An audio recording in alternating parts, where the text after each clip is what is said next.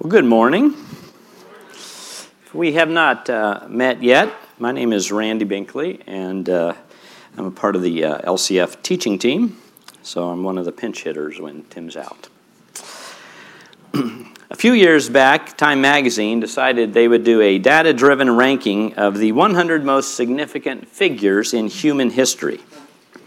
So they did a computational data-centric analysis using ranking algorithms looking for statistical evidence of people whose presence and impact had touched world history. This was not a faith-based effort. It was just an objective look at human history and asking the question, who has really impacted human history? And that list of 100 people came up with a lot of names that you would recognize, but guess who ranked number one in that study? The person of Jesus Christ. Now consider for a moment the irony of that. There was nothing about his circumstances that would have indicated that his life would have had that kind of impact on world history. He was born into a poor family. He grew up in a small, remote, out-of-the-way town. He lived in obscurity for 30 years, making a living as a tradesman, a carpenter. He never traveled more than a few hundred miles from where he was born. He never went to college. He was never voted into office. He never had any prestigious worldly titles or positions that would look good on a resume. He didn't have thousands of Facebook or Instagram followers. He wasn't TikTok famous. He had no podcast. He was just this homeless preacher guy, traveled around for a couple years sharing his story, and then he was arrested and died as a common criminal at 33. And yet, 2,000 years later, he stands alone in world history as the most influential person in history. He is the reason that we are here today. He is the reason I'm standing before you today. He's probably the reason you're sitting there this morning.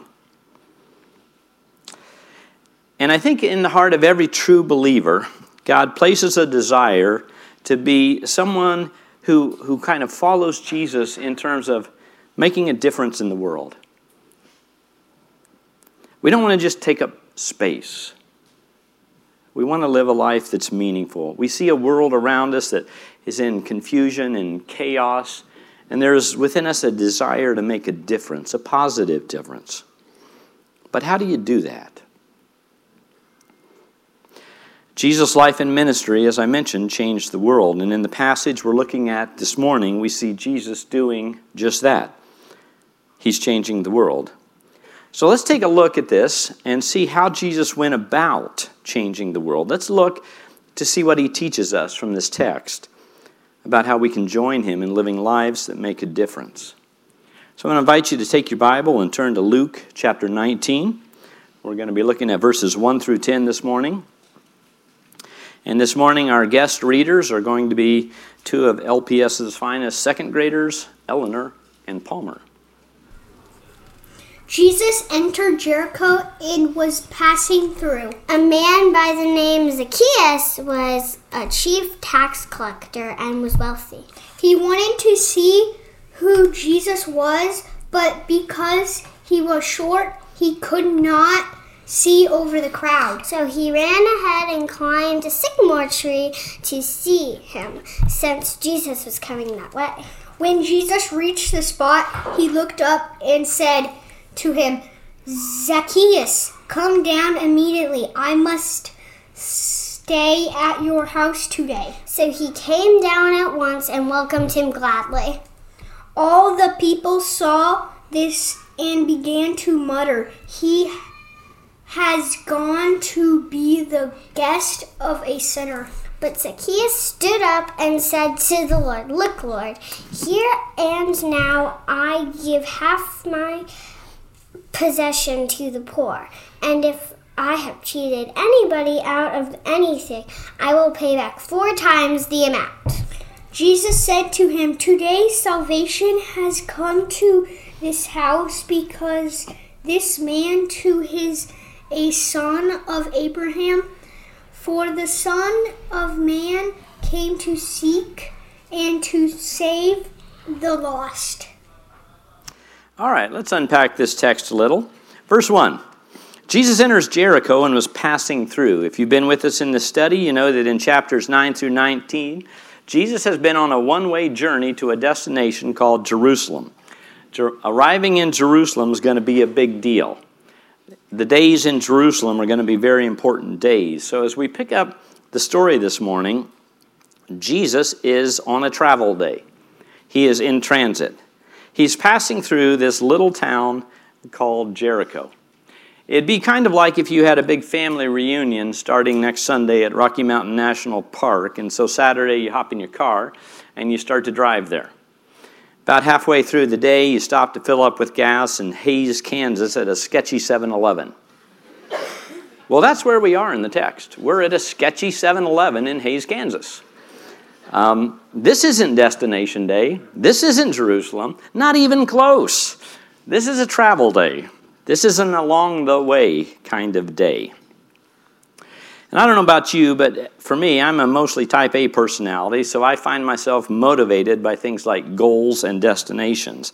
I find it helpful for me to identify those and then to be somewhat intentional about trying to get there. And I understand not everybody's wired that way, but that's the way I am. So I've had to learn to cultivate the value of seeing God at work, both in the destination days and in the passing through days, the travel days, the along-the-way days. How about you? You know, I think it's easy for us to think of God being a part of our big destination days. You know, we think, boy, when I get finished with school, boy, that'll be a day. When I finally get this thing done. When I get my first real job, that's going to be a day. God will be there and guide me. And then maybe you get a job and then you start thinking, well, when I get that new position, when I get a better job, or when I land my dream job, boy, that'll be a day. Or when I get married, or when we have children, or when the children finally leave the home and start paying for their own cell phones and car insurance, that'll be a day. And then you think, well, when the kids get married, or when we get grandkids, boy, that'll be a big day. Or when we retire. And, you know, the list could go on and on. We often see God in our big destination days. But the point of these 10 verses is that, you know, God seems to here do an amazing thing on a boring, mundane, just passing through day, not a destination day. And I find I need to remember, and maybe we need to remember, that our God can do surprising, miraculous things not only on big destination days, but also on those seemingly normal, mundane, passing through days, like Tuesdays at work or Thursdays. Verse 2, and there was a man called by the name of Zacchaeus, and he was a chief tax collector, and he was rich. So now we're introduced to a new player in the story, a man named Zacchaeus. What do we know about him? Well, vocationally, he was a tax collector. So you might think, oh, okay, so he was like somebody who would like work for the IRS. You know, that would be a functional equivalent. Well, actually, that's not a very good equivalent in this one. Remember that, you know, this is a military, hostile Roman occupation of their country. So Rome would find people who were in that country, in this particular country, of course, they would find Jews, who knew everybody, who knew who had money and knew where it was at, and then they would hire them as tax collectors. So in this particular context, tax collectors were not just guys with a job. These were traitors. These were collaborators with the enemy. But it says that he wasn't just a tax collector. He was a chief tax collector. So now we've got one of the lead traitors in a group of traitors. But they were even worse than that, because they were more than traitors. They were criminals. They would collect more than the Romans demanded, and they'd get rich off pocketing the difference. You knew they were robbing you. You couldn't do anything about it, though. See, if you didn't pay what he demanded, the tax collector gives your name to the Romans, and they can shorten your lifespan or that of one of your family members. So you're being robbed, but you have to go along with it. Can't do anything about it. Every society has its people groups in it. And in this particular society, tax collectors were the worst of the worst group. You couldn't get any lower than this. There's a Pharisee in chapter 18, and he's praying, and he's kind of comparing himself to others and praying, thank you, Lord, I'm not like these. And he goes, thank you that I'm not like robbers or evildoers or adulterers. And he's just trying to think, what's even worse than all of that? And he ends up with, tax collectors. Lord, thank you, I'm not like a tax collector. Well, he stops at that point because you can't get any lower. You have now reached the bottom of the barrel. That's the worst of the worst. They were scorned, they were despised, they were hated. This was the guy who had traded his sense of community, honesty, and integrity to get rich. So verse 3.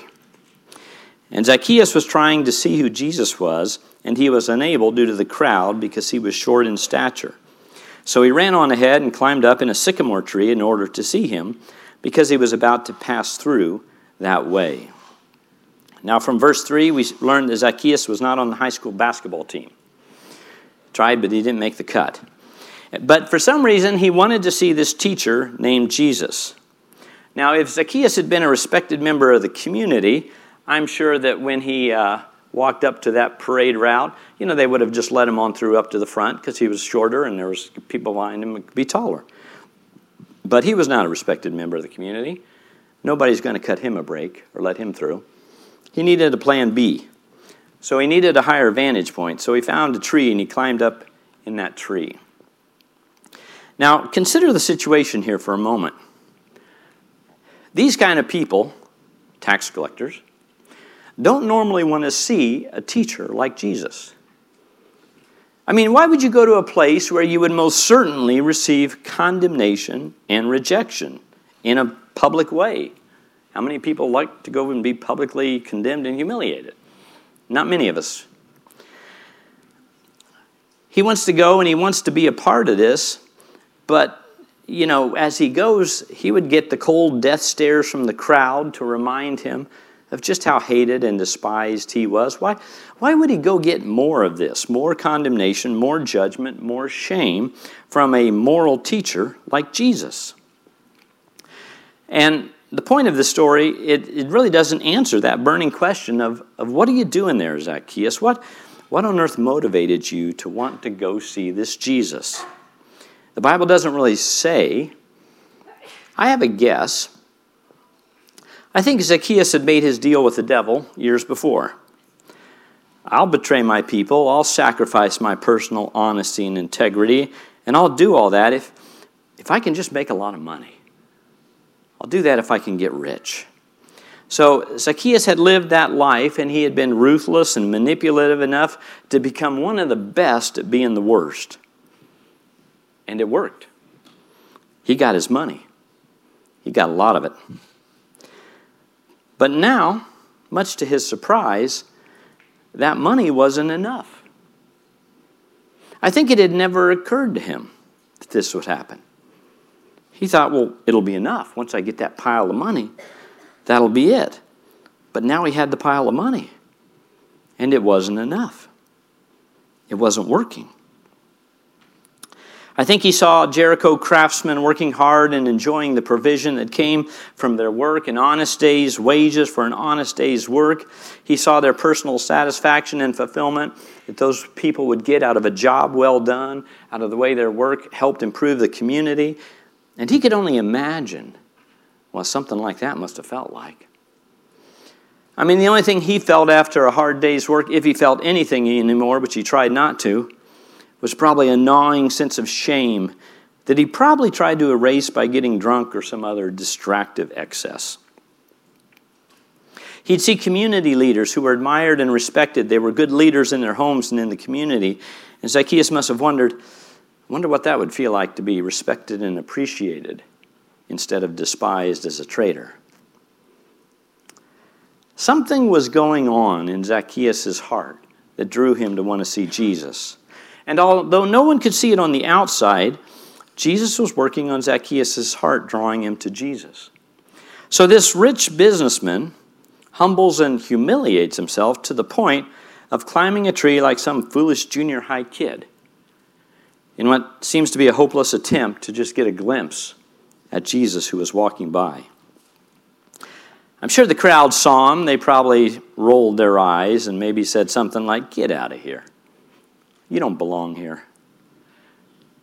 Zacchaeus, Jesus doesn't want to see people like you. But undeterred by the cold stares of hatred and the cold words of condemnation, Zacchaeus climbs the tree. Verse 5. And when Jesus came to the place, he looked up and he said to him, Zacchaeus, hurry and come down, for today I'm going to stay at your house. And he hurried and he came down and received him joyfully. Have you noticed how common it is for us to see others in not so much as individuals, but in terms of people groups? You know, as you grow up, you meet people and you're processing life, and to help make sense of the world, you kind of have this tendency, we all do, to develop people groups. And then we just put those people in the right group. It kind of helps us relationally organize our world, doesn't it? Last week was spring break. Had some kind of nice days, so Sharon and I broke out the RV and took it up to Smithville, and we were camping up there, and they have a nice path that goes around their lake. It's about a 5-6 feet wide asphalt path, and it's real common to have bikers and walkers and runners on that path. And so we were out there and we were doing a bike ride. I was in front. Sharon was probably about 20, 30 yards behind me. We probably going about 15, 16 miles an hour. And as I rounded a turn there, I saw that up in front of me were some dog walkers. Looked like about 2 or 3 adults and a little white dog. Now, that gets my attention if you're a biker, because this is only about a 5-foot wide path. And for this to work right, you know, we both have to stay to the right. Okay, we do that and this works. Other things don't work. So the dog's a variable, okay? So I'm looking for the dog. I'm seeing the dog's on the leash. This is good. This is better than the dog not being on the leash, okay? But now then sometimes people get in conversations and they don't notice what's going on around them. So you're hoping they see you coming and make some adjustments, because at this particular point, the people are on the right side of the trail, but the dog's on the far left and the leash is in between. I got no good path here, okay? I'm hoping they'll recognize me, maybe pull the dog over to their side. Oh, good, they do. The lady seems to be connected to the dog's leash, so she notices me. She pulls the dog over. I thought, okay, this is good. I think I got a lane. I think we're good. And she even reaches down. It's a little dog, you know, one of those pocket-sized dogs. And so she picks the thing up to carry it and go, even better. All right, so now they're on their side. I'm on my side. Boom, I just swing by the dog walker people. I get about 20 yards down the road, and I hear Sharon yelling for me to stop. So I figure, well, something's going wrong. So I throw in the brakes, stop, turn around, look back. She's talking to the dog walkers. I thought, well, that's odd. So I turn around and go back, and it's Fred and Kathy Ellemeyer, our good friends. I didn't see that. Did I see them? Yes, I saw them. I assigned them to the right group. They're dog walker groups. And then we did what we do with dog walkers. You stay on your side, I stay on my side, life's good. Boom. I saw them but didn't really see them. Sharon saw them and saw them. So I come back, we have a nice little talk, catch up on what's going on in life. It's easy to put people in people groups sometimes and then not to see them, but just to ride right by. There's so many people groups these days we can do this with. You can get put in a people group based on your race. I'm white, I'm African American, I'm Hispanic, I'm Latino, I'm American Indian. You can be put in a people group based on what country you're a part of. I'm an American, I'm a Canadian, I'm a Mexican, I'm French. You can be put in a people group based on when you were born. You're part of the greatest generation, the silent generation. You're a baby boomer. You're Gen X. You're a millennial. You're a Gen Z. You're Generation Alpha.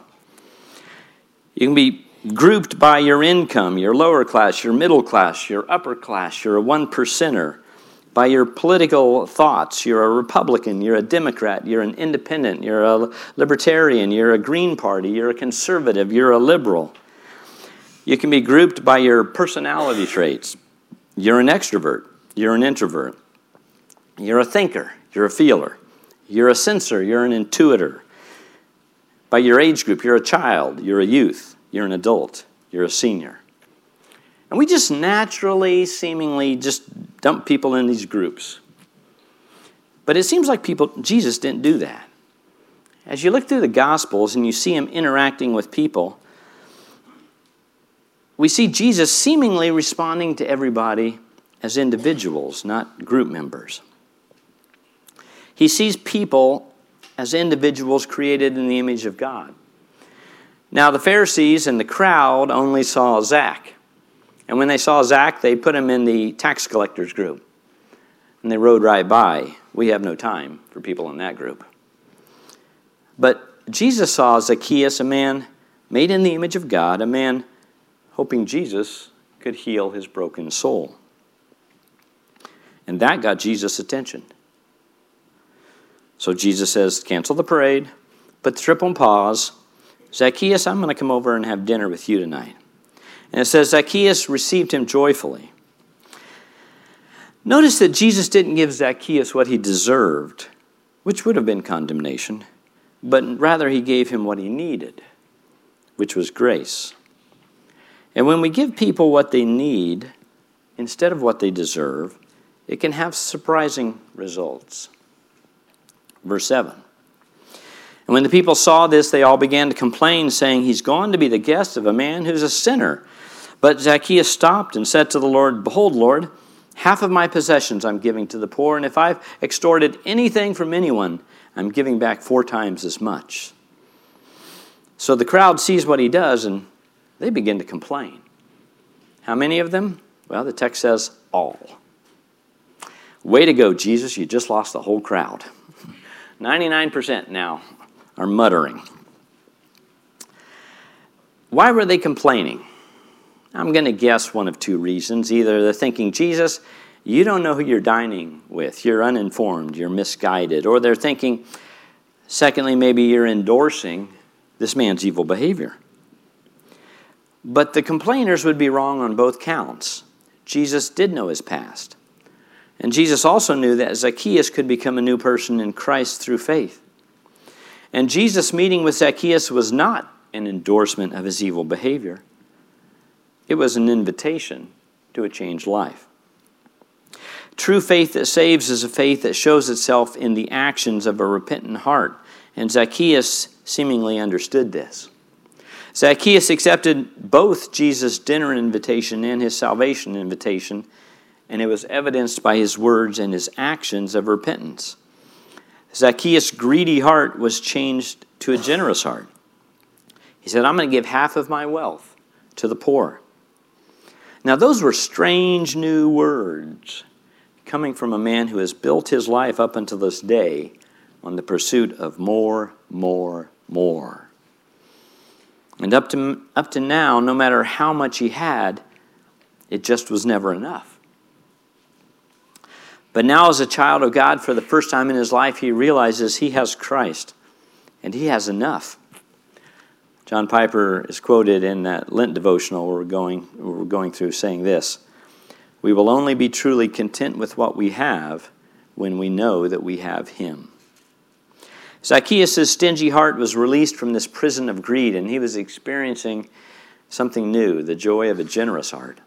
He says, where I've stolen from others, I'm going to make restitution. Not even an equal amount, but 4 times over. So Zacchaeus brought both the words and the actions of repentance, knowing, as the psalmist said, a broken and a contrite heart, O God, you will not despise. Verse 9, Jesus said to him, today salvation has come to this house because he too is a son of Abraham. For the Son of Man has come to seek and to save that which was lost. So Jesus here has dinner with the most notorious, hardened, hopeless guy in the crowd. And by the time the meal is over, he is a child of God, a son of Abraham. This account should remind us that when it comes to people in God's work, we should really never use the word hopeless. See, there's no human heart that's beyond the reach of God's grace and hope. We need to remember that when we think about others. We need to remember that when we think about ourselves. 99% of the crowd here is criticizing Jesus for his dinner plans, but Jesus uses this as an opportunity to enlighten them. He challenges them to look beyond their personal agendas for that day and remember why he had come. And he said, guys, this is why I'm here. I came to seek and to save the lost. Now, how does a story like this apply to us today? Well, I'm going to share a couple applications in two groups of people. So first of all, figure out which group you're in, okay? Group one. I'm going to start with some applications for those of us who are children of God, who have been saved by Jesus. And then I'm going to have some applications for those of you who maybe are in a spot where you would feel like you're more like Zacchaeus while sitting in the tree. You know, you're not there yet. You haven't crossed that line. You're thinking about it. You're curious. You're checking it out. But you haven't really crossed that line yet. You're curious. But let's start with some applications for the children of God. Number one, pray daily that God would help you to see the one. Like I mentioned, it's just so easy to see, define, and value others as group members. But Jesus saw people as individuals. If I stood up here this morning with my camera and threw a wide-angle lens on, took a shot, all I would see is a crowd. But if I put my telephoto lens on, I can see one person. And I really think that's the lens God wants us to walk through life with, the telephoto, that sees individuals. I'd like to challenge you this week, turn off your groups filter and just encounter everybody you come across as a person made in the image of God. You see, the problem with the whole groups thing is when we dump people into groups, we immediately tend to conclude they are different than we are, which often leads to criticism and judgment, and we can ride right by them and not even see them. But when we see people as individuals, we tend to notice how similar we are to them, and it makes us more empathetic and compassionate. So my challenge this week is to see everyone you cross paths with as an individual whom God loves and desires to restore. Maybe you might want to pray daily, Jesus, give me your eyes for the one. Help me see people the way you see people. Second application. If you're a child of God and the Heavenly Father is your Father, then retire the word hopeless from your vocabulary. With God, there is no hopeless situation. There is no hopeless person. Jesus leaned into loving others, people that others had really given up on. He tended to walk towards people others instinctively were walking away from. And following Jesus will mean that we can do that also. Now, truly loving others will put you in some sketchy places at times, and you may well be criticized by those around you. But following Jesus means we can do that. We can do hard things. I'm not saying you should go looking for trouble here, but I am saying that following Jesus will occasionally involve some risk. It's going to definitely involve times that get us outside of our comfort zones. But in those moments, we should remember that the goal of life is not to be comfortable. It's to be like Christ. And when those opportunities and times do come our way, we can remember that we can trust God to protect us and to guide us in those situations. A third application for believers, spend time with the Father and you'll know what to say and to do. Have you noticed in the Gospels, Jesus has all these encounters with different people, and he seems to always know exactly what to say and do? Have you noticed that? We don't feel that way, do we? We have encounters and then we walk away and then later on we go, you know what I should have said? I'd like a do-over. Can I use my mulligan? I got it now. Can we go back? I'd like to, that's kind of how we do it. But Jesus was in the moment. He was seeing people, and he always knew that right thing to do, that right thing to say that made that moment a life-changing moment. How did he know how to do that? Well, I think the answer is because he spent time with the Father before that day began. He listened to the Father. Mark chapter 1, Jesus had a busy day of ministry and healing people, and he pulls away. And in verse 35 of Mark 1, it says, early in the morning, while it was still dark, Jesus got up, left the house, and went away to a secluded place, and he prayed there for a time.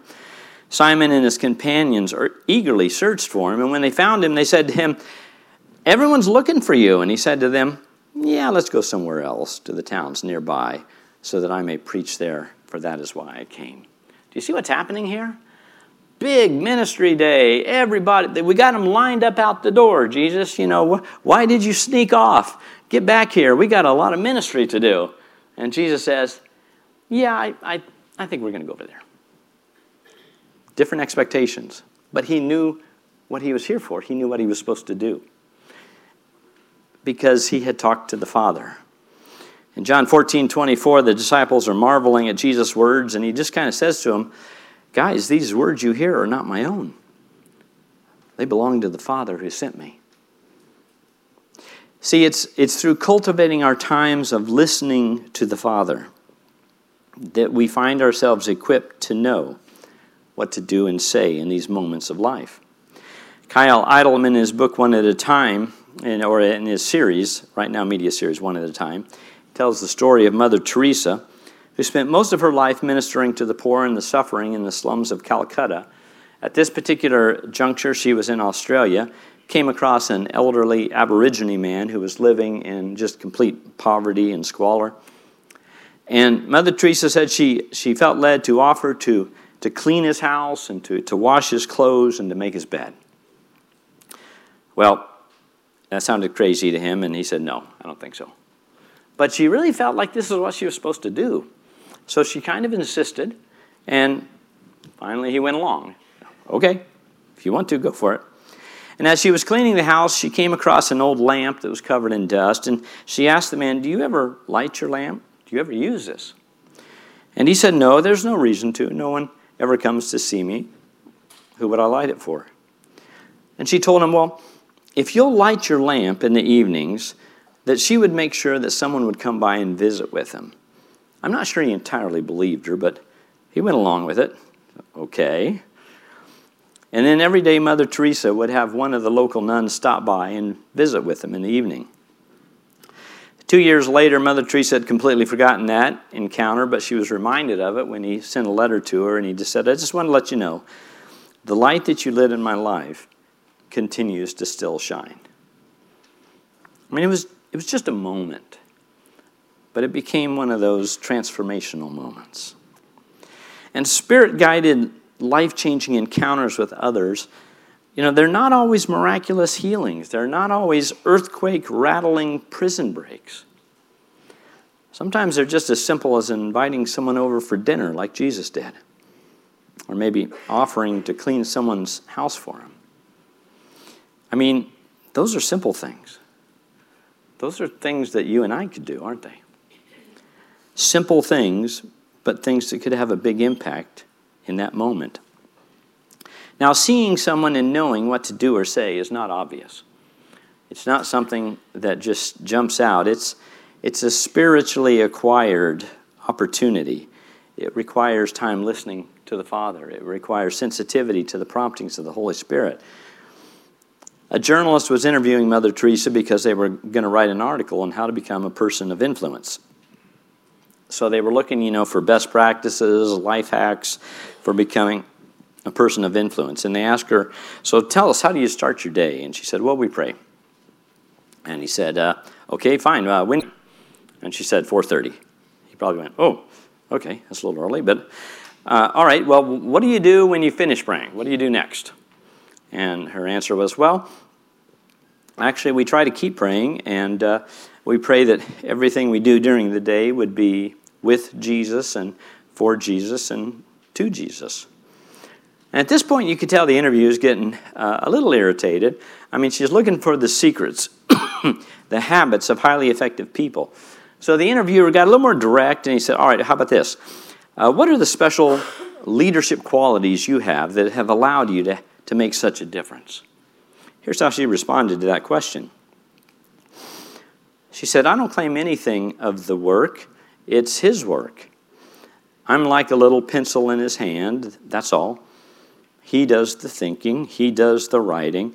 The pencil has nothing to do with it. The pencil's just available to be used. And I think we want to be influential. We want to live lives of impact and purpose and significance, but sometimes we're just looking for quick online life hacks, some shortcut instead of the hard work of planting and cultivating a life of walking with God, of meeting with the Father, of allowing God to work in us first and through us second. But it's good to remember there's no life hack to connecting with God and loving people the way Jesus did. There's no shortcut to seeking and saving the lost. It's about loving God. It's about loving others. It's about being a pencil and being available. A.W. Tozer made this statement. Excuse me. He says, I am perfectly happy to have God do things I cannot understand.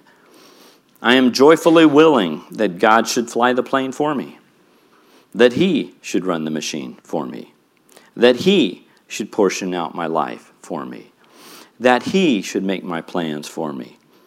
I am perfectly willing that He should do all this because He knows how, and I do not. He has the power, and I do not. Well, let's talk about some applications if you maybe identify more with Zacchaeus in the story. You know, you're in the tree, you're kind of listening, you're checking Jesus out. You don't know if you believe this stuff yet, but you're curious, you're thinking about it. You like the idea of knowing God, you just don't know if it's for real. Let me share a couple applications if you're in that boat. Number one, pride will keep you from Jesus, but humility will allow you to see Jesus. Wealthy people don't usually climb up in trees. That was an act of humility. If you want to see Jesus, you can, but you're going to have to let your pride guard down. And if you're willing to let the pride down, you can get to a place where you can see the real Jesus. So are you willing to do that, to quit pretending, to get real, to get honest, to get humble, so that you can listen to the words of Jesus? I hope that you are, because you'll hear the words. Second application, Jesus takes time for people who are seeking Him. Out of this whole crowd, Jesus saw and went to be with Zacchaeus. Why? Well, because his heart was ready. If your heart is seeking to know God this morning, I want to let you know that God has time for you. He's got time right now. He wants to meet with you. Jesus takes time for people who are seeking Him. He has time for you this morning. The question is, will you come down out of the tree? Will you accept His kind invitation? Maybe you're thinking, I'd like to do that, but I think I've already burned that bridge. I think I'm a little too far gone. I can't change. My past is not good. You don't know what I've done. I think I'm disqualified. Well, if you feel that way this morning, I would say to you that people might see you that way, but Jesus doesn't see you that way. If you feel that way about yourself this morning, I would say to you, Jesus doesn't see you that way. People and sometimes others only see our past and they think that's all that our future could be. But Jesus sees who we can be. Third application point for the curious is faith changes everything. Faith changes everything. You see, there is no bridge too far for Jesus. So if you'll open your life up to the living water, the bread of life, the Savior of the world, then you become a new person in Christ and a child of God. And the past is not your future. It's forgiven. It doesn't matter anymore because you're a new creation in Christ and a beloved child of God. Your future is filled with the hope and the joy of walking in the grace and the loving kindness of your Heavenly Father. Would you like that to be true for you? Because it can be. The question is, are you willing to get out of your tree and accept Jesus' kind invitation? Jesus is inviting you to come to Him by faith this morning exactly the way He did with Zacchaeus 2,000 years ago.